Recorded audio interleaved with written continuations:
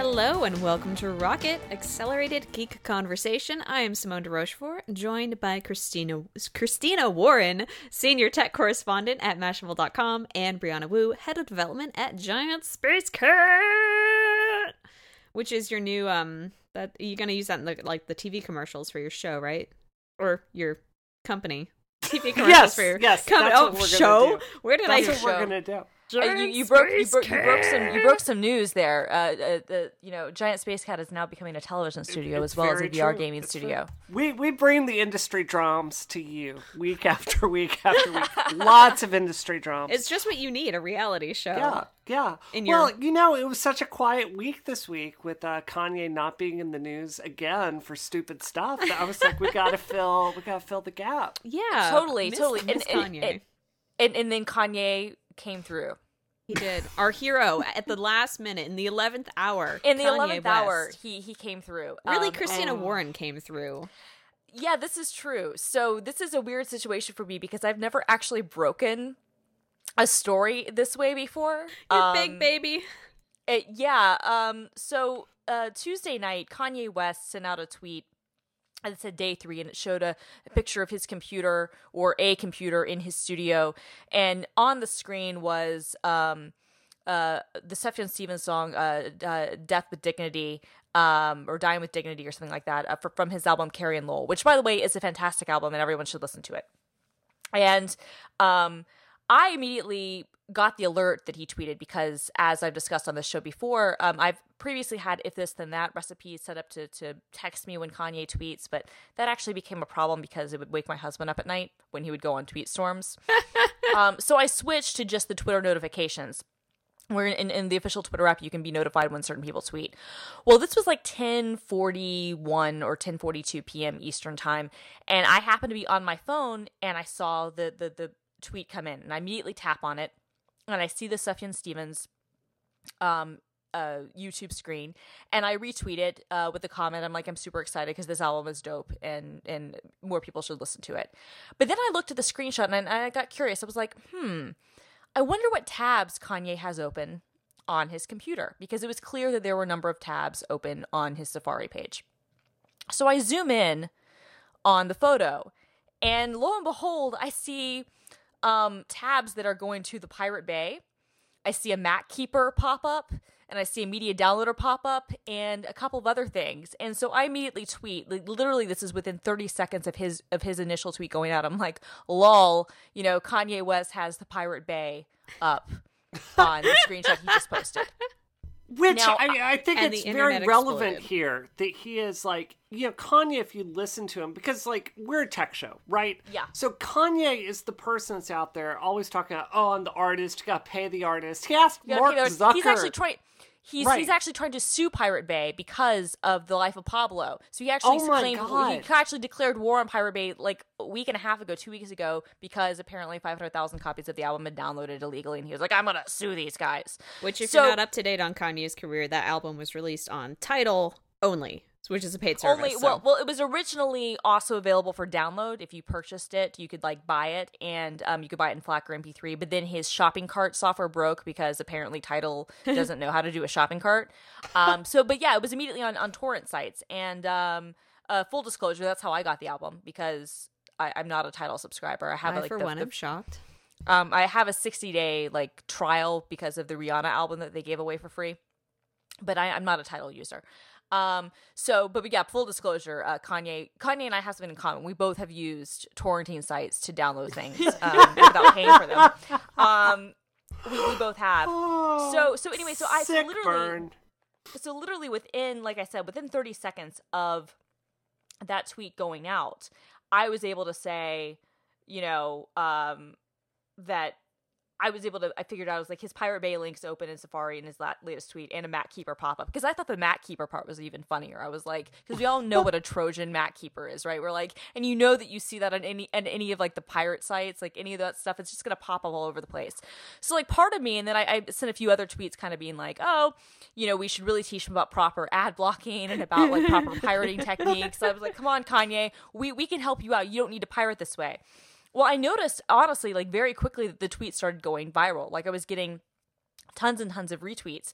And so I popped into the Slack channel at Mashable and told one of the water cooler reporters who was working, I was like, hey, this is going to go big. And so I gave them some background. Somebody was able to actually figure out that there was a piece of software up, that figure out what Pirate Bay link he was trying to download, a piece of software called Serum, which is like a beats making software, which was co-founded by Deadmau5 and by a company called Zephyr. And there was also like a link, I think, to like a music blog that had like a top 50 greatest like sampling tools or synth creators or something. And that software was on that list. Yeah, shout out to the person who wrote that article, because they tracked down everything. Like you, right? Yeah, totally. We'll put it in the show notes. But yeah, Heather tracked that stuff down, and then there was actually a couple of people who kind of ended up working on the article as it went up like later that night. But like we were able to figure out like exactly what his open tabs were.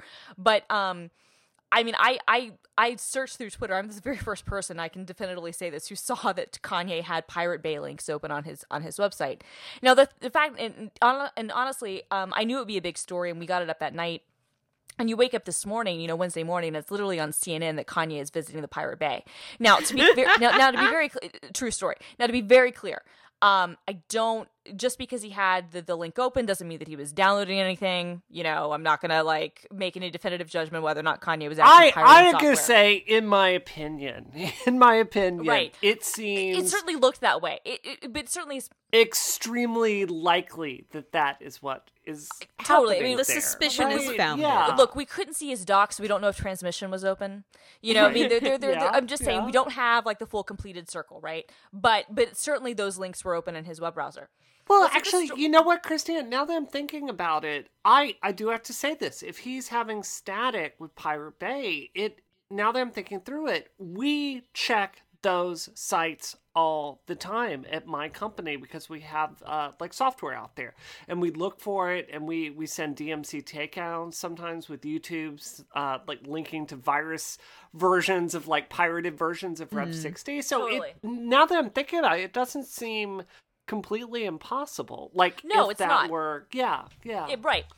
Except it's important to note that the software, the Pirate Bay page that was open was not for The Life of Pablo, but for a piece of software that costs $189. Also, would Kanye be doing that for his own album? He can hire people to do that. Well, I mean, who knows? I mean, he's in the studio. Who knows? Okay, all I'm saying is that I can't say definitively that he was downloading anything. I don't know. I don't really. We care. make no allegations. I don't care. I just honestly I think that this was the most relatable thing Kanye has done in years, which was to post a screenshot that showed that he had Pirate Bay links open, because that's honestly while a pretty listening relatable to thing Stevens on YouTube and not on Tidal. I think that's important to note too. The album is available on Tidal. It's also on Apple Music and Spotify. It's called Carrie and Lowell. It's very good. Sufjan, love you. Brooklyn, all the way. But no, I mean, it was hilarious. So this story goes viral. Well, let's just say that I was reached out to by someone, we'll just call sources close to Kanye West, this afternoon, and they were not happy with me. Oh, Christina. Drama. Kanye does not like me. And I was told by these sources close to Kanye West, I can attribute it to them because it was an on-background conversation, that this whole thing was just a big misunderstanding. It wasn't actually, you guys, that Kanye West was downloading anything on the Pirate Bay, and he certainly wasn't pirating software, because he completely does not support that at all. Of course. In fact, he has his own battle with The Life of Pablo, which has been downloaded roughly 500,000 times off of the Pirate Bay. Instead, this was an elaborate troll. And this was all a joke, and the media, including me, we all fell for the bait. Of course. This was just a joke. You're You're just a fool. Just a simple fool. I'm just a fool.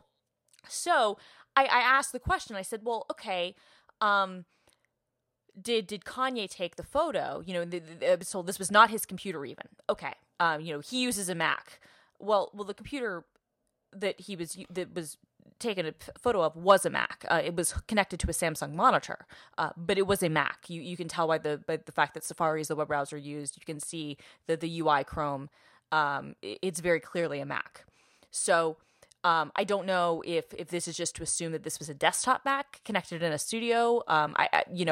I can take them at their word, the source close to Kanye West at their word that this was not Kanye West's MacBook. But I will say, in fairness and for technical authenticity, this certainly was a Mac the photo was taken on. It was not his computer, I'm told. But he did take the photo. And not only that, but he purposefully loaded those Pirate Bay links and other links in the background on the tabs because this would be funny. Now, again, I don't know if I'm just not understanding the humor. Of course. Because maybe I just don't have a good sense of humor about these things. I would think it would be funnier to be downloading something like The Life of Pablo on Pirate Bay. That would be a funnier joke to do. That would be very funny. I would laugh at that. Yeah. I would laugh at that too. I would think that would be a funnier commentary rather than a piece of software called Serum where you also have a link to the software company's homepage and you have a link to a web article talking about the piece of software. Now, to me as an outsider, that just seems like those three things in succession means like someone has Googled something like, Beat software, gets some links, follows them to, looking at getting more information about the software from the manufacturer, and then deciding, well, maybe I don't want to pay $189, so I'm going to check and see if this is on some torrent sites. And then when I visit that site, I get a Mac Keeper pop up and another media downloader pop up. Now, I'm not saying that that's what happened, but I'm also not saying that's not what happened. Well, Kanye could have reverse engineered this whole thing. He could have. It's very authentic. It's a very authentic piracy setup. Right. I mean, but the official word is that it was a joke and that he just trolled us all. And I have to say, if this was a joke, I have to give Kanye West for setting up being so ambitious about this setup by actually Googling those articles and having the URL for the software in question there.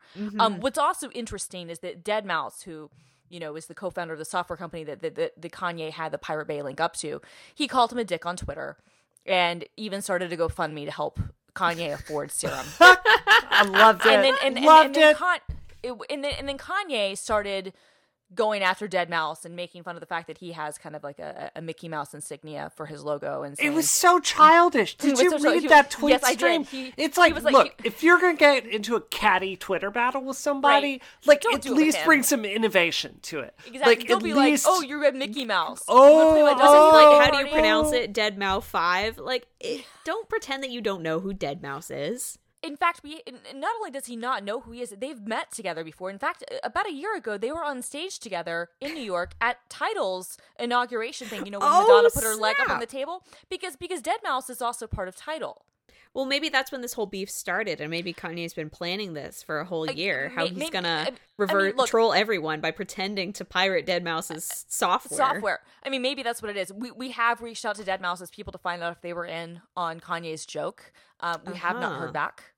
But yeah, I mean, maybe his tweets to Deadmau5 are just an additional part of this troll. Maybe it's just all part of this big thing. I mean, certainly it couldn't be that Kanye West took a photo of a computer screen, not realizing that, even phone photos are so good nowadays that you can actually zoom in and, thanks to Retina screens and high resolutions, see what's running on tabs. I mean, certainly that's not what happened. It's not a case where someone just didn't realize that when you take a photo of something like a computer screen, we can see everything on that screen because there are so many pixels in the world. I mean, that can't be what happened. It's far more likely that next week Kanye and Deadmau5 will announce their album together that will be released exclusively on Tidal and created exclusively in Serum. So created exclusively in Serum with the Pro Tools kind of plugin and released exclusively on Tidal. I think that that's exactly what's going to happen. And this whole thing is just a troll. And that people like me, I've just been taken in by this.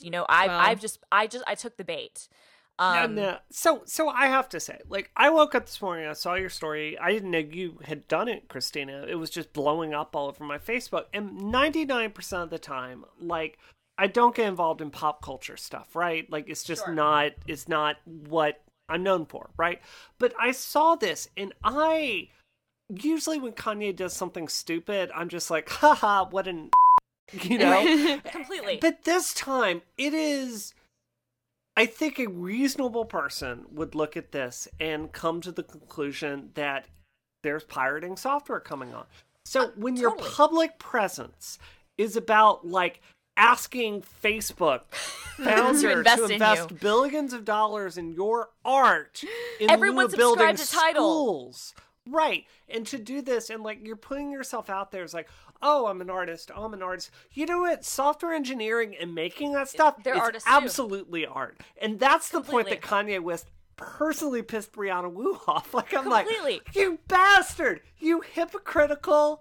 Like, just shut up. Just shut your mouth. Oh. No, you're dead on. You're dead on. I mean, it is every bit as much of art. And I also think that, again, it's notable that he was listening to a great album by Sufjan Stevens. He's not listening to it in a way that Sufjan can get paid. Right. He's listening to it on YouTube. He's listening to it on YouTube, okay? Do you think he's a YouTube Red subscriber? I don't. No. And in fact, although someone did point out to me, a Kanye stan did point out to me that if you zoomed in closer on that photo, you would see that the logged in YouTube user did not have Kanye's avatar. So apparently it couldn't be Kanye. But again, I don't know these things. I mean, I don't have enough data about the computers and the forensics to know. All I know is that people close to Kanye West did confirm to me that he took the photo and said that he opened up those tabs purposefully. So I mean, you know, it's either was all a troll or he was actually intending to download the software. There are no other options. Make with that what you want. But yeah, I mean, the irony to me is that he's listening to it in a way that Sufjan doesn't get paid. There was also a media downloader link, which kind of presumes that maybe he was even trying to download tracks someplace, off of YouTube, because you can use those sites, to like download like MP3s from YouTube. Who even knows? All I'm saying is that Tidal carries that album, so it's a shame that he couldn't support Sufjan that way. Sufjan, we support you. That would have been such a slick promo. Me listening to Sufjan on Tidal. Like I agree completely. Like that would have made a lot of sense. Although Easy. I will say this, even though I agree with you completely, Brianna, that this affront, especially when he's taking this anti-pirate based stance, is so hypocritical. I do still feel like this is the most relatable thing Kanye has ever done. that's very true. I think that's fair. Yeah. Because so many people, I mean, for better or for worse, and I certainly count myself in this. I'm not above admitting this. I've paid for my fair share of software and music and movies and anything else, but I've also downloaded a lot of stuff over the years, and I'm not afraid to admit that. I know a lot of people in my position are like, "Oh, I will never admit that I use Napster." Oh God! used If you were a Napster. teenager in the '90s, you used Napster. We all did. I used all of We- MP3. yeah, I've used a lot of things. I've been part of private torrent Yeah. trackers, whatever. I used Oink, regardless. But what I'm just saying is that this is one of those things where it does become very relatable. I would also like to suggest this to Kanye. If you were going to be downloading torrents, I don't think you should use the Pirate Bay as a tracker because it's kind of overridden with malware. And a lot of people have kind of taken over it. So there are way better trackers. Kick-Ass Torrents is a better one. It still kind of has some malware stuff, but it's better. There are a lot of private torrent communities. DM me, and I can help you out here. But if you're going to be doing this, also, you should have a pop-up blocker in Safari because you don't want to get MacKeeper on your Mac because that's just bad news. No, you do not want that's the cry for help right there. That really is the cry for help. Everything he's ever done, like MacKeeper being there, I'm like, we need a team. it's We like need you to guys. send Georgia Dow out there to talk We to do. Kanye and find out what's going on in his life and mind to make him have MacKeeper because that's. I agree. Honestly, it sounds like Yeah. Kanye West needs a tech expert on his team, and I think I know exactly the person that I would recommend. You know what? No, don't do it, Christina. Don't, no. I don't No. think they're talking to me right now. Is the only problem. I would volunteer for that position because, in all honesty, as much as I'm making fun of Kanye West right now, I really do love Kanye the way Kanye loves Kanye. But this was just so funny, and I'm really glad to get to share my experience of the last 24 hours with you guys because it's been sort of surreal. This No, is that's just the great. best That's news great. that I could ever have heard I'm in my proud life. of you. I'm very proud of too. you, Thank Christina. Thank you. This Again, is- and what I think that the big takeaway we should all take from this is turn Twitter notifications on so that you are alerted every time Kanye tweets because you never know. I think considering I don't have your job, I may not run to do that right now. But if I did have your job, I would. I have to say this though, so when you are a fan of something, you have to kind of separate the person from their art at a certain point. Let me give you an example. I love Star Trek and I love Captain Janeway. I love Voyager. Being a leader, I really do. Sometimes I ask myself, how would Captain Janeway handle this situation? I love that actress.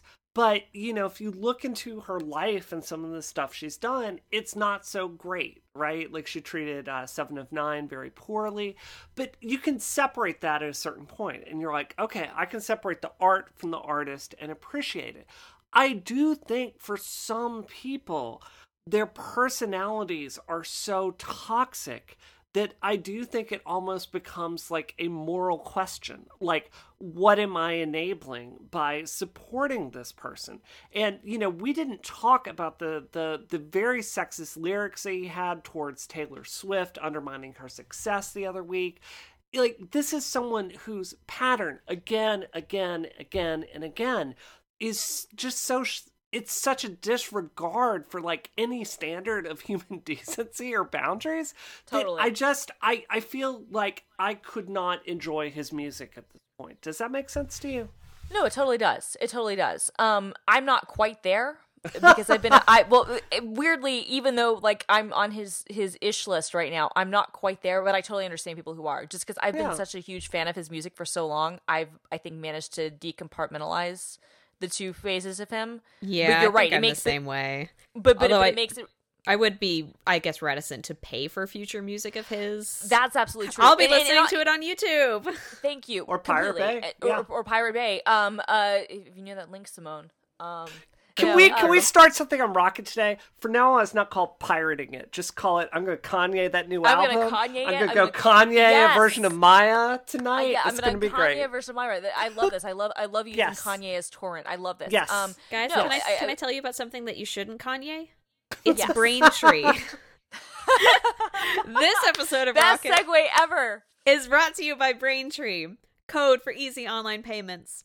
If you're a mobile app developer, check out Braintree. Braintree is the payment solution used by companies like Uber, Airbnb, Hotel Tonight, Living Social, and Munchery. Braintree has made the payment experiences in these apps seamless and magical, and now you can add similar experience to your own app. With excellent customer service and simple integration, Braintree gets you ready to receive payments quickly. Braintree's continuous support plus fast payouts means you'll be prepared as your company grows from your first dollar to your billionth.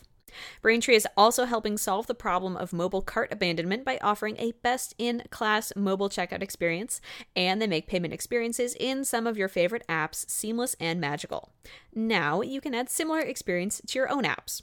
Braintree gives you a full-stack payment solution, support for all payment types your customers might want, including PayPal, Apple Pay, Bitcoin, Venmo, cards, and more, all with a single integration.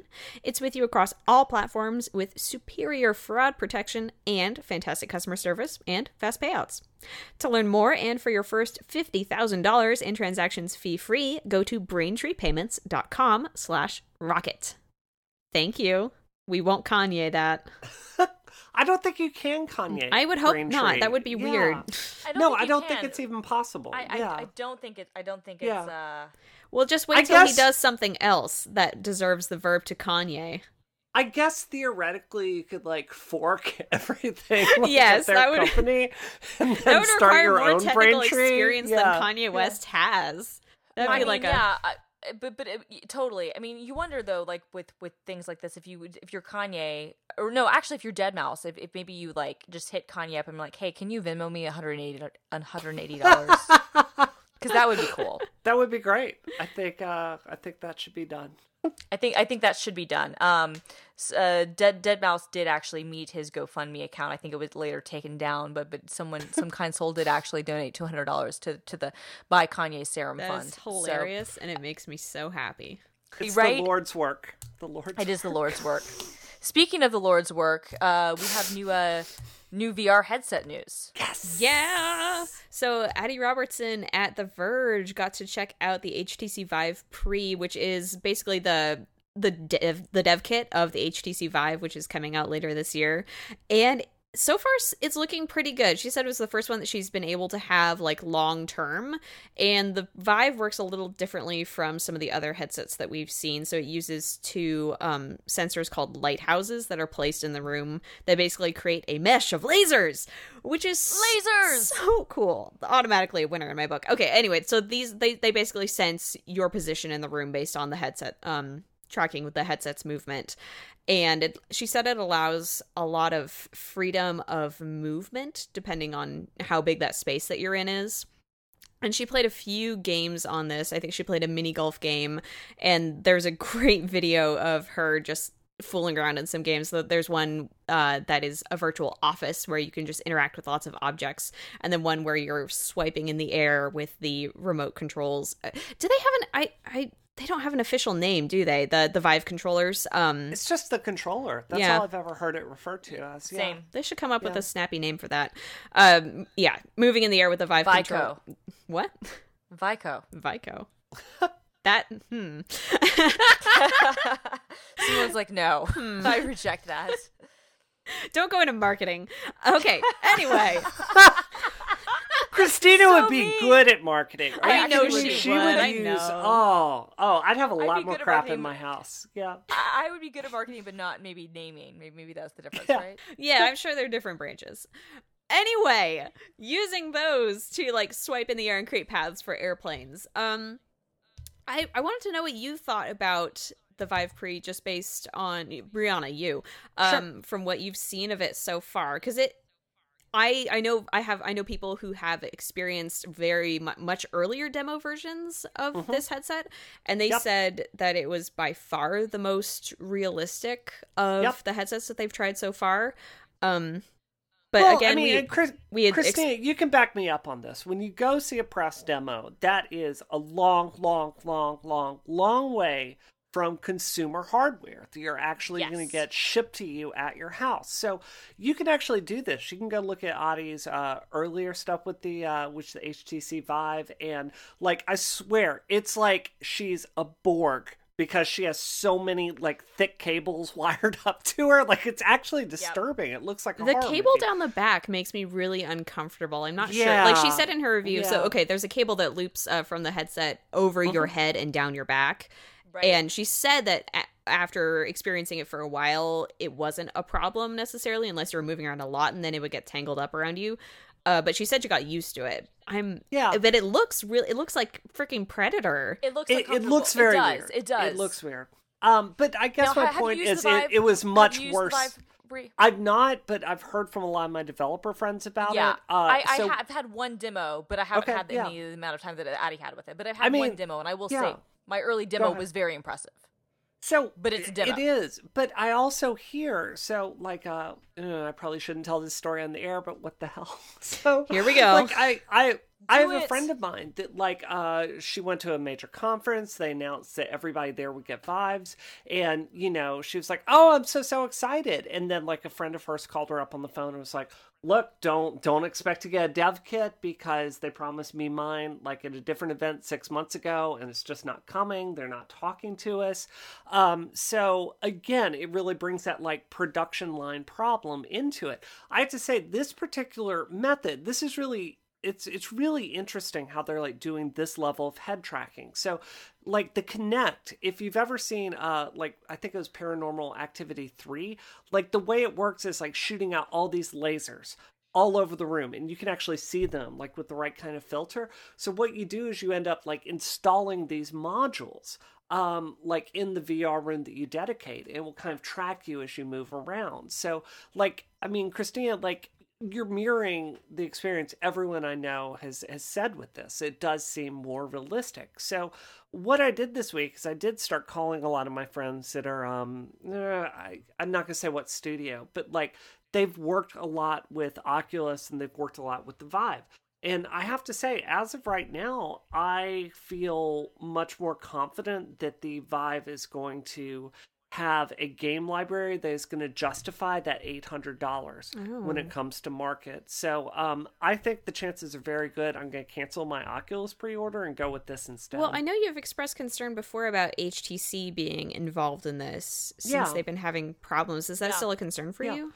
Well, of course it is. And I mean, obviously that's tied to my friend getting her dev kit that they promised her, right? But in their ability to ship phones and make money for them, I mean, it's losing money. It's like a ship that's sinking. Yep. And they used to have some of the best Android handsets that you could buy, period.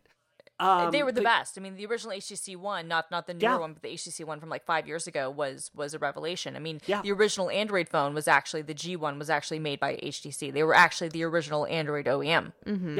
Yeah. So, I think at this point, like the pre-orders, if like they're reporting their pre-orders accurately, and what I'm hearing about the dev partnerships that you can expect, because this is going through Steam, this is legit. Mm-hmm. I think the odds are high. I do have to say this though. So I have tried 2 pieces of hardware that Steam has shipped at this point. You have the Steam Link, which basically hooks your PC up to the television. It's not a good experience. It's just not. It's laggy and it's don't do it. Like, get a graphic card with HDMI out instead. The other thing is I got a Steam controller this week to start, we're about to ship Rev 60 to figure out if it was worth our time mixing it over to it. I have talked to people on Twitter that love this, but it is a disaster to me. Like, it is really, really, really bad. It's very quirky with which games it supports. You're like downloading all these different drivers. You often have to like close out the entire program and get back to it. God. It's okay with some games like Portal. It's okay. XCOM, I can see how someone would prefer it, but it's, to me, and like thinking about what the masses are going to like, it's not a good product. And if that's the level of like hardware that Steam is going to ship in this partnership, I think that could potentially kill this product. So, that's I mean, the one thing I would say about that is I don't know who made their controller or who made the Link, but as you said earlier, HTC, for putting all their financial problems, which are tremendous, aside, they've always had a really good track record with hardware. In fact, I would argue that I've never, even going back to the Windows Mobile days, like I'm talking like more than 10 years now, like remember when HTC was, I remember like actually importing an HTC phone, running Windows Mobile like 6 or something, in like 2006 or something like that, because it had a good reputation. They've always had really good hardware. They've had some issues with software, and they've had some other kind of, their Android implementation and the way that they were kind of doing their Sense UI. Maybe I had some qualms with. But I think with the exception of the weird phone they had that also had like a Firefox browser and like a weird Linux operating system on it that you could like connect to a computer monitor that was bizarre. Other than that phone, like and I think that was a Motorola phone, so never mind. They've always traditionally had pretty good hardware. But that falls exactly into this problem, Christina, because like the Steam controller itself is excellent hardware. Something's really cool about it. Okay, so you're talking about the software now. Okay. Yeah, I think the problem that I'm worried about is the software coming over into it and that integration. So like the Steam controller, what kills it is, as you're using the Steam controller, you'll feel this wonderful tactile feedback as you're like sliding your finger along the mouse area. It like rumbles a little bit like a trackball might if there were clicks inside of it. It's beautiful and it feels gorgeous. What kills it is exiting out, trying to try 10 different configurations, seeing if some users map these different keys, loading it back in, exiting out, loading it back in. It's not very good that way. It kills the experience. So when I think about what my friends at Steam are good at, like what is their core competency?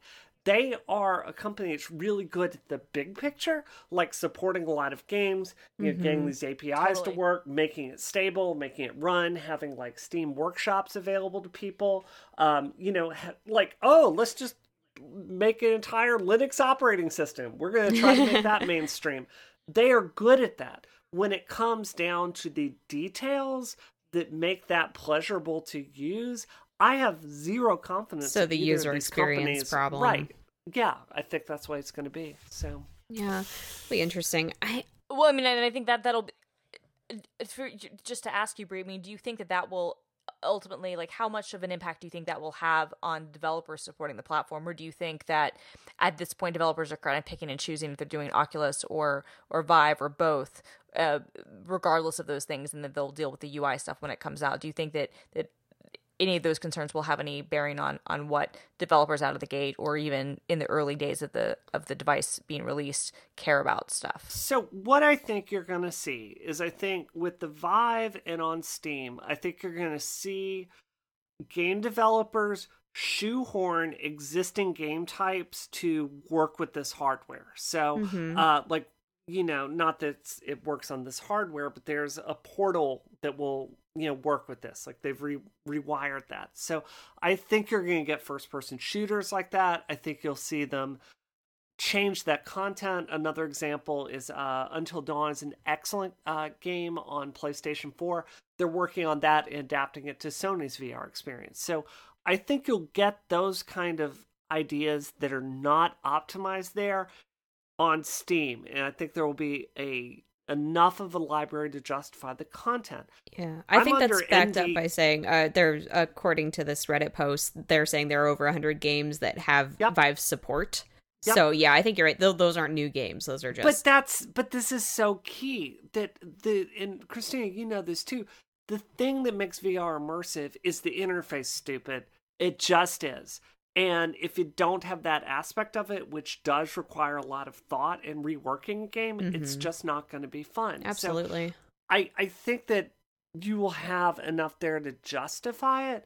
But I think over here on the Oculus side, like, I'm under NDA on some really, really interesting projects over there. And I think that that's going to be where this stuff that's relevant to the industry 5 years from now is going to happen. But I think as far as a first generation fun experience, I think the Vive is a better investment, if that makes sense. Mm. I have a kind of maybe a stupid question, but related to the way that all the headsets so far look, I guess with the exception of maybe of the Sony Morpheus. Is there a technical reason why it's always this very bulky in the front goggle format that's almost ski mask like in that, you know, it's goggles with a bunch of hardware in them and then straps? Like, is there a technical reason that all the hardware is concentrated in that area, or could it be more balanced across the head? I don't know if you know the answer to this, but I've been thinking about it all day just from looking at the pictures of the Vive. No, you're dead on. In fact, some of the goggles that they have, like, do you know, on like really high end gas masks and stuff like that, like they actually put weights in the back to like distribute the weight evenly all around your head. Like, one of the main things is like the focal distance that is away from your eye is really, really critical, so it's comfortable to wear. So there's always going to be some kind of bulk there. But I mean, for right now, that's where they're putting most of the sensors. So I would imagine that when Apple gets into this space and starts thinking about it, I think maybe they'll space that out a little bit more. Like the Vive looks, I think it looks badass because it looks like you're a 90s anime character. Yeah. Like, it's horrible. Let's talk the iCloud backups. Did you guys know that the cloud isn't secure? Yeah, hi. Welcome to 2016. Yeah. Well, actually, to be more accurate, let's go back to 2012 when we were first having this conversation. Yeah. Okay. So does that mean? No. No. I'm sorry. I feel like you have more history with this particular topic. Do you want to broach it?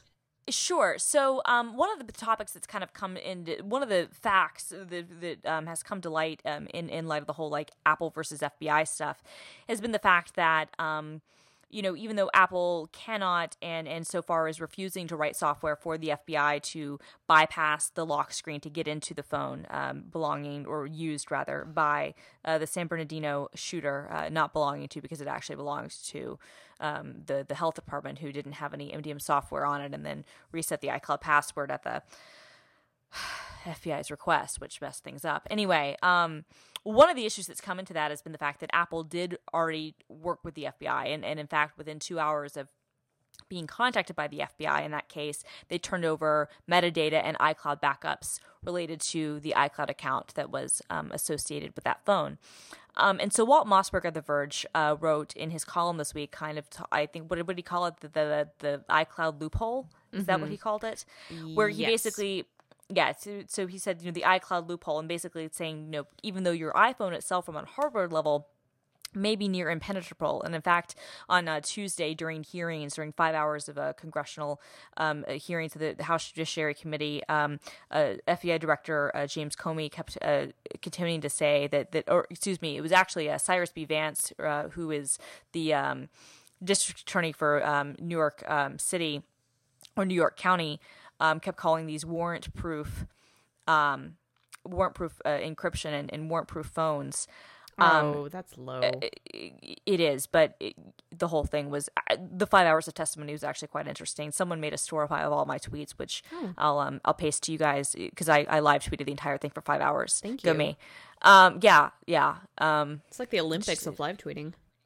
I got carpal tunnel, except not literally. I in guess my you wrist. Could live tweet the Olympics, and that would be. The You Olympics could, of but live yeah, tweeting. that would be the Olympics of live tweeting. No, but this. I'm sorry, this you have was a carpal lot. tunnel. It's okay. It was exasperated a little bit by that, but no. But one of the things that was kind of pointed out on that was, Apple turned over the iCloud backups and that they're not encrypted, and so Mossberg is kind of writing in his column that even though we think about the fact that the phones themselves on a hardware level and the things stored on the device level themselves may be difficult to access without a passcode because of encryption and because of the different security methods happening there. When it comes to what is stored in the cloud, that's very different. And in fact, that data is not encrypted. And can be turned over with a court order, and frequently is. And so he's kind of, saying that if Apple says that a fresh iCloud backup, would have given the FBI what it needed. Now, the FBI actually claims that that's not true, that they still would have wanted more information than what was in the iCloud backup. But we'll never really know the answer to that question because, of course, an iCloud backup was not able to be taken, in part because the FBI asked the health department to change the iCloud password, and that messed up any chance of getting an auto backup. But he basically... basically discusses, and it seems to be a big revelation from his viewpoint that iCloud data is not encrypted. There have been some discussions, and in fact, there was even, I think, a New York Times article, someone got some information from Apple that seemed to imply that they are considering, or they will consider in future updates, making iCloud backup data encrypted. But it does open up interesting questions, which is that there's a certain level of privacy and security that you rely on when you back something up to the cloud versus what you have on your own device. And it is true, and this has always been the case, and I think that most, maybe regular consumers don't know this, but I think anybody who's been privacy conscious has been fully aware that what you're storing on the cloud is not encrypted.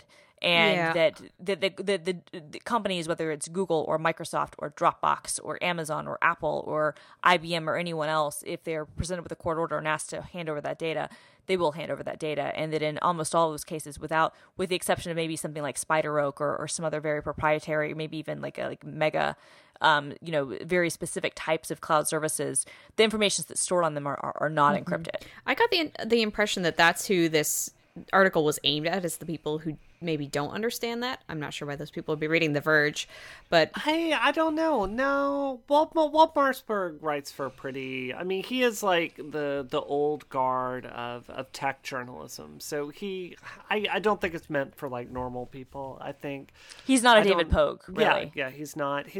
This is something I was really wondering with this, and Christina, maybe you understand this more than I do, because this isn't my area of software development. But I was having dinner with a friend of mine last week. She's an engineer. She was an engineer for Tesla, and we were talking about like why we don't have really, really good server-side encryption on stuff like this. And she was talking about like, the old way of doing this is like SSL, where it's like Christina has a box, and so the way of like encrypting stuff would be like I'd put a secret code inside a box, and then it would pass over to Christina, and she'd like unlock her key, and then it's this really convoluted thing. They have a new way of doing it, where it's like, how can I put this? So imagine like there's this super, super complicated math problem, and then Christina has half of the formula to decrypt it, and then I have the other formula to decrypt it, so that the two things are together.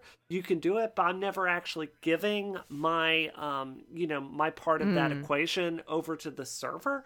She was talking about that, and it seemed to me that if Apple's can get really serious about beefing up their security, like can't they encrypt it all server side in a way that would protect them?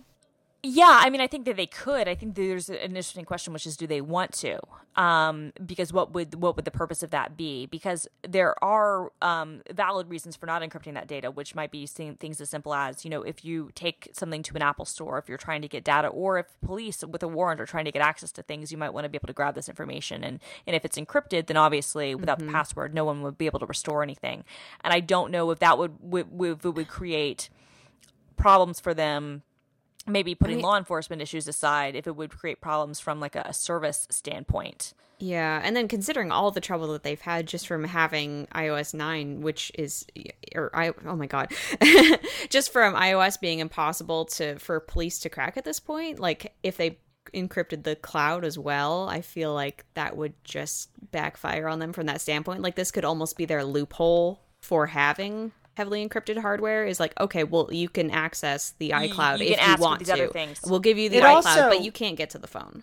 It also occurs to me that, I just realized until now that when we talk about this, we're solving this problem or thinking about it with the paradigm like there's a hard drive in Cupertino with this on it. But no, like one of the most interesting problems of a data center is, they do massive compression in a way where if hard drives fail, they can just go pull that out. It's got to be, it's got to do that. But it's also so compressed automatically that if you're doing encryption on top of that to get very specific files, that is a non-trivial problem. Oh my god, that's very true. I hadn't even thought of that, but you're right. I mean, the fact that it could be stored across shards across data centers and stored compressed in different packet things would to me anyway make the idea of if you're going to encrypt this that much more difficult, because how do you replicate that, and how are you storing those keys, and how are the keys being unlocked, and are you doing it, so are you able to do it through a web browser? Does it have to be authenticated through a certain type of operating system? What do you do if a certificate doesn't match? To me, I mean, it seems like probably one of the reasons they haven't done it, aside from again any law enforcement kind of loopholes that they kind of want to be able to provide that information if they have to, because I think that it's fair at this point to say Apple did not go into this looking for a fight with the FBI. They were kind of pushed into a situation where they said we can't comply with this request, but they certainly haven't ever held the position that they don't comply with law enforcement. Like that hasn't ever been their position.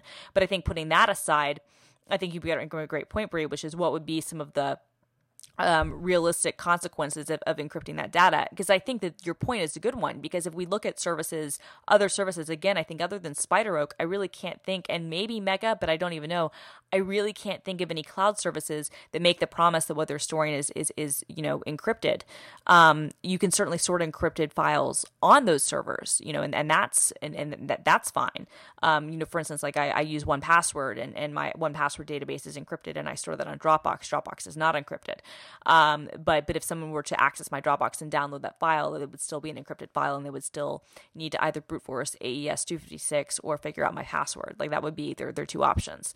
So, but I wonder if the reason we haven't seen that is because it is a real challenge when you're looking at the broader data center ecosystem about that stuff, about that storing things encrypted in that manner might not be possible, or if it would be possible, it might have real performance problems. Yeah, I don't know. I think I don't know the answer to that. It's two dueling concerns, right? Like for me, I keep multiple backups, right? Like I keep offsite backups, and I do have my Mac gets backed up to a time capsule locally. I think it's worth saying, like when Apple was initially helping the FBI with their particular case, one of the first things they suggested is taking it to the home and laying it back up automatically so they could just get that file on the disk. So when you have automated backups, it does create a really big security vulnerability. I also think it's worth saying iOS 9 and a lot of other versions before this have automatic software updating. A lot of software on my Mac has that. That is adding this huge backdoor to it. And, I think auto update being on is generally a good thing. But it's there was a story this week of a developer that didn't get paid, and then they put out a patch on Steam that ended up breaking the game for everybody because his employer didn't end up paying him. So, these are competing interests, right? You have ease. And for me, everybody on this podcast is very technical. we would be fine. But like my husband, he's never going to back anything up. He's never going to back anything up ever. You know, right? That's he's going to rely on even as a technical person. Like I'm too lazy to do more than put like photos in Google Photos. Like it's a pain in the butt to sort through all those physical files, especially if it's not like for you, Brie, like it is a huge priority. It's, you know, literally, I mean, yeah, it's like a huge part of your life. For me, it's not software. as I've invested, you know, a lot, as much as a house in investing, right? Yeah, like it's emails with all my contacts. Like that is priceless. Absolutely. So, yeah. And even with that, you know, that makes it worth the effort. For me, it's, keeping physical backups is something that I need to be better at. But again, I don't really have that much super important stuff there. Like that's, Yeah, no, I mean, I think what Mossberg's point is that you have to kind of, I think he said this at the end of his piece, he said something like, you know, you have to, you know, balance, what does he say? There's no doubt that iCloud backups and other cloud services, while convenient, aren't as secure as the latest iPhones are, so it might be a good time to review your use of iCloud and other cloud services and reconsider your own balance of convenience, security, and privacy, and you should definitely turn on two-factor authentication. Now, these things are all true. That's a given, and I mean, and I think that you should turn two-factor authentication on, especially on iCloud. But again, if there's a court order and Apple is asked to hand the data over, they're not going to need that two-factor authentication to get into that. They can pull the file. And the same is true for Amazon and Google and Microsoft. In any other, you know, US based cloud provider. I'm not really Dropbox. I don't know, you know, what the case is in other, if the data is being stored in other parts of the world. I'm not sure how that works, but I do think that it does kind of open up what a lot of us have kind of recognized for years, which is you use the cloud for convenience, but you don't, at least for me anyway. I guess what I found interesting about this article was that, especially the fact that he's writing it for The Verge, I'm wondering if it was this really a surprise to anybody who reads The Verge that, you know, your cloud services are not going to be as secure as doing a local encrypted backup in iTunes. Like, is anybody actually surprised by that? Because I think that that's been very clear, which is, but I do think it opens up kind of one of these interesting things, which is that we use these tools and we want these auto backups because it's more convenient and it's good for us. But most of us aren't thinking in the context of, you know, what you know, can these companies do with that data to us? And it's probably something worth thinking about, like how secure is this information and what else could happen to it. But I also feel like it slightly misses the point in that even if the files themselves or the backup itself isn't encrypted, that doesn't necessarily preclude files within those backups from being encrypted. Because again, you know, if you store your 1Password database in iCloud, that's still an encrypted file. So just because the iCloud backup itself doesn't have encryption doesn't mean that the file that's being stored there doesn't. Well, yeah, I mean, but you know, you have the actual file itself encrypted and like the file header and the all of that. Like, you know, there are ways to do that. I'm wondering if there is an opportunity here for Apple, because clearly going forward, I think Apple is going to be a brand whose differentiating feature is that they take privacy seriously. And I'm wondering if, you know, the time capsule is a really bad product that Apple makes. Like, it's very convenient, but I burned out 5 of them in 6 years. And the heat dispersal on it is terrible. But I'm wondering if like there's a space for Apple to innovate in this space, right? Like upgrade Time Machine, the next version of OS X.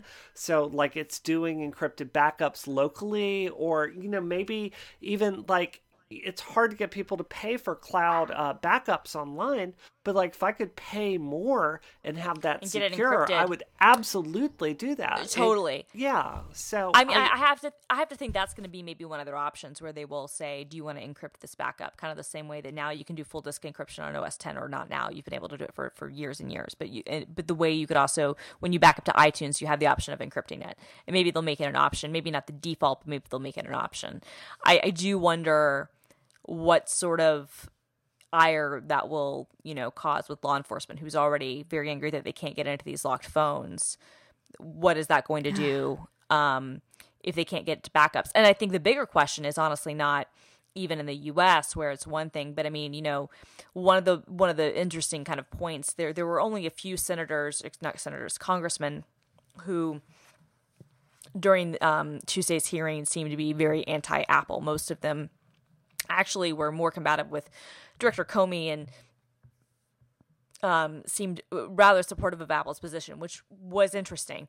And I don't know if it was necessarily that they were supportive of Apple's position or if they were supportive of the idea that this should be something that the House decides and not something that the executive branch decides. But one of the congressmen, was asking very pointed questions to Bruce Sewell, Apple's general counsel, about their practices in China. And the fact is that in order to do business in China, a lot of companies have had to do this, and Apple is certainly not the only one.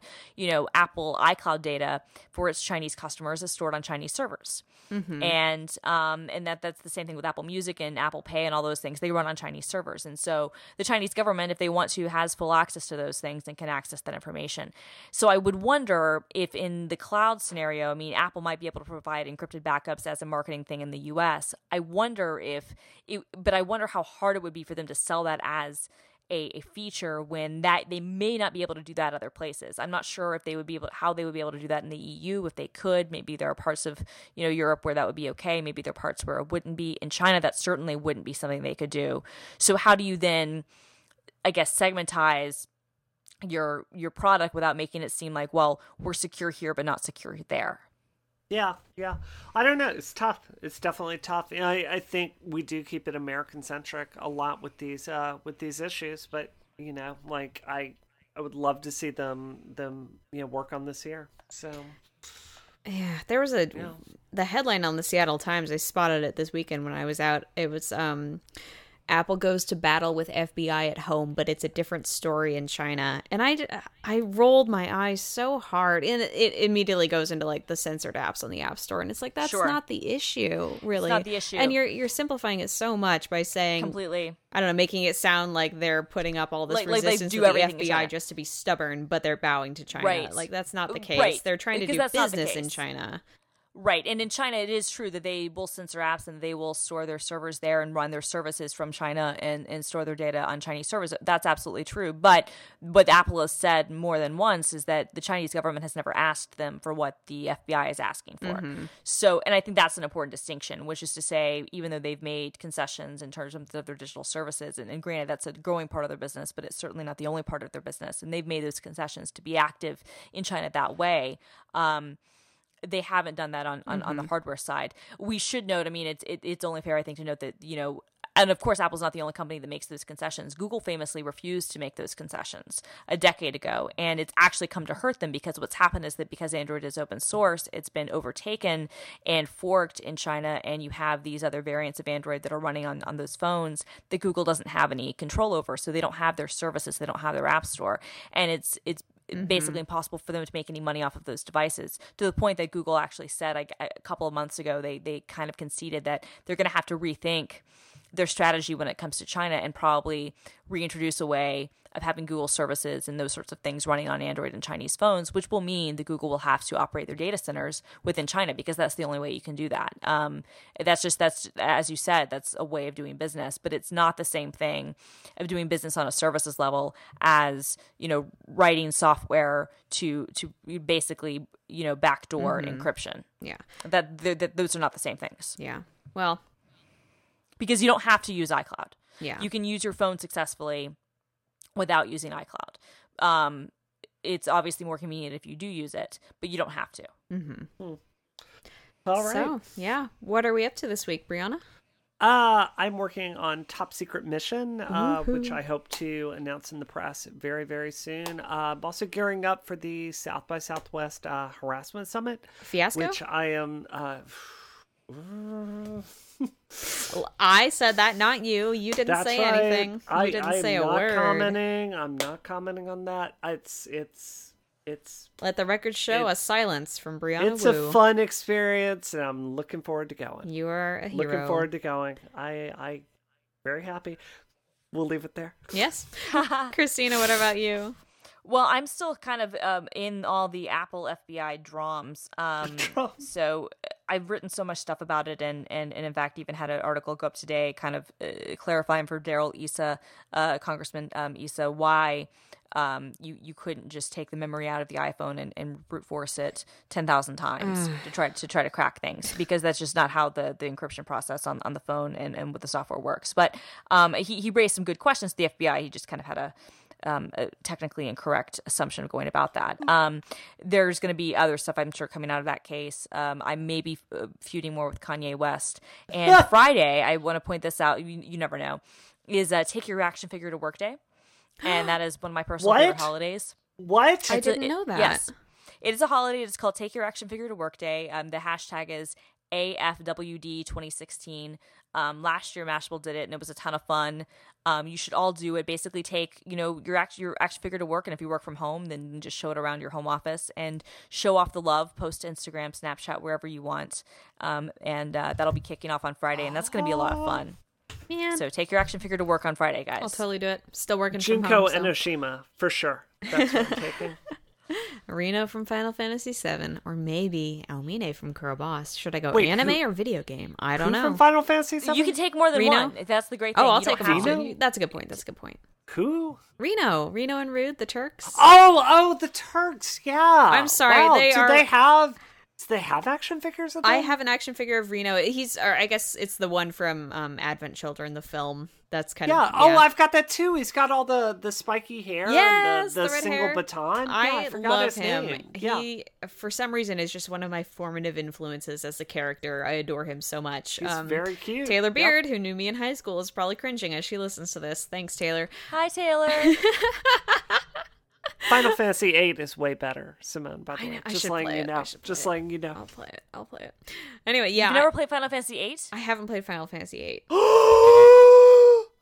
Simone, you played 7, Bobby. Yes. You played 7, right? Yes. Okay. Well, then I won't disown you, but you've never played 8? You're What's welcome. wrong with I don't- you? So many things. We've already discussed. Do we have to buy? There's so many Seriously, things do we have wrong. to buy you a PlayStation? And, No, and I'm God. ready to do this.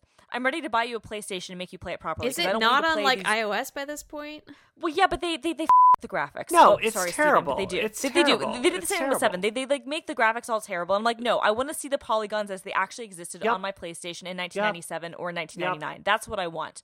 So yeah, no, we need to get you a PlayStation and Final Fantasy VIII, and also 7, so you can play 7 the correct way. Yeah.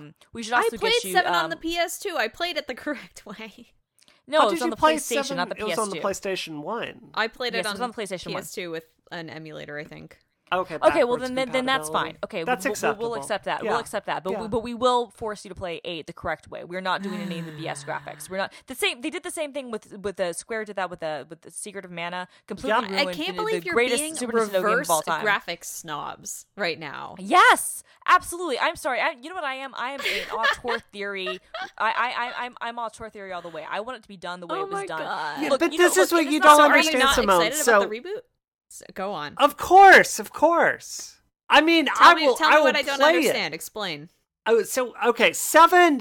Everyone loves 7 because it is a bro adventure to a certain point, right? Like you've got even though you've it's a got little Tifa. racist. We We never talk about Tifa's it, but in it's racist. It is. It's got some really bad. really bad It's racism. got some bad stereotypes in it. It is a good game, and the systems, Yes. the battle systems in it are good. Yes. Final Fantasy VIII, though. And those is- cutscenes. Oh, it's a love story. It is It a is. beautiful cinematic love story between. It is, and those cutscenes. Oh, God, yes. Yes, There's probably some of my Keistis. favorite Final Fantasy Oh, cutscenes ever. Are the in 8, music. and It's breathtaking. it is, I am- and it's a great game. I am Maybe I'll gonna. just look up the We are cutscenes going on to YouTube embed just to spite there's you. a 60-minute YouTube video of all the Final Fantasy cutscenes from 8. It is breathtaking. Sometimes I will go on my run and I will watch the same video over again just so to great. look at it and study the camera movements and the camera way movement they is did unreal. The rigging. music, the Oh. score, the animation stuff. I mean, they just Square did such an amazing job with that. It was one of my favorite games ever. And I worked Yeah. at a video game store when it came out. I was 16. Really? And yep. Wow. Wow. And it was magical. But you asked about like why I like being a reverse graphics snob. It's not being a reverse graphics snob. It's being opposed to colorizing black and white movies just because Ted Turner thinks that Casablanca would look okay in color. That's It's not fair. okay. That's You want to fair. actually thank you. I knew I would win on that point. It's one of those things where we know this was how it was made. This was the time it was made in. Let's not ruin it by trying to update it because people are okay playing games with bad graphics. You know, I mean, that's why Mario was still so successful. That's why Mario Maker is still so successful. You don't have to have the latest and greatest all the time. A good game is a good game regardless. You know, there's actually a great op-ed about this, I think by Omar El-Assar on Medium, about, like, he was talking, or they were talking specifically about the Halo revision that Which kind I of had took issues away with, all the yes. atmospheric aspects Completely. of it. I see both. I think that video game archiving is this is a whole other topic, but video game archiving is such a huge, complicated issue, and it's something that we are so bad at. So I'm not opposed to remaking games, and if the graphics get harmed in that process, that is unfortunate, but I think that keeping games available for new generations to play is so important that I'm like, ugh. No, it's because Final Fantasy VI on iOS is a travesty. Terrible. It's a travesty. It ruins Whoever it. It did ruins that it. It should ruins it.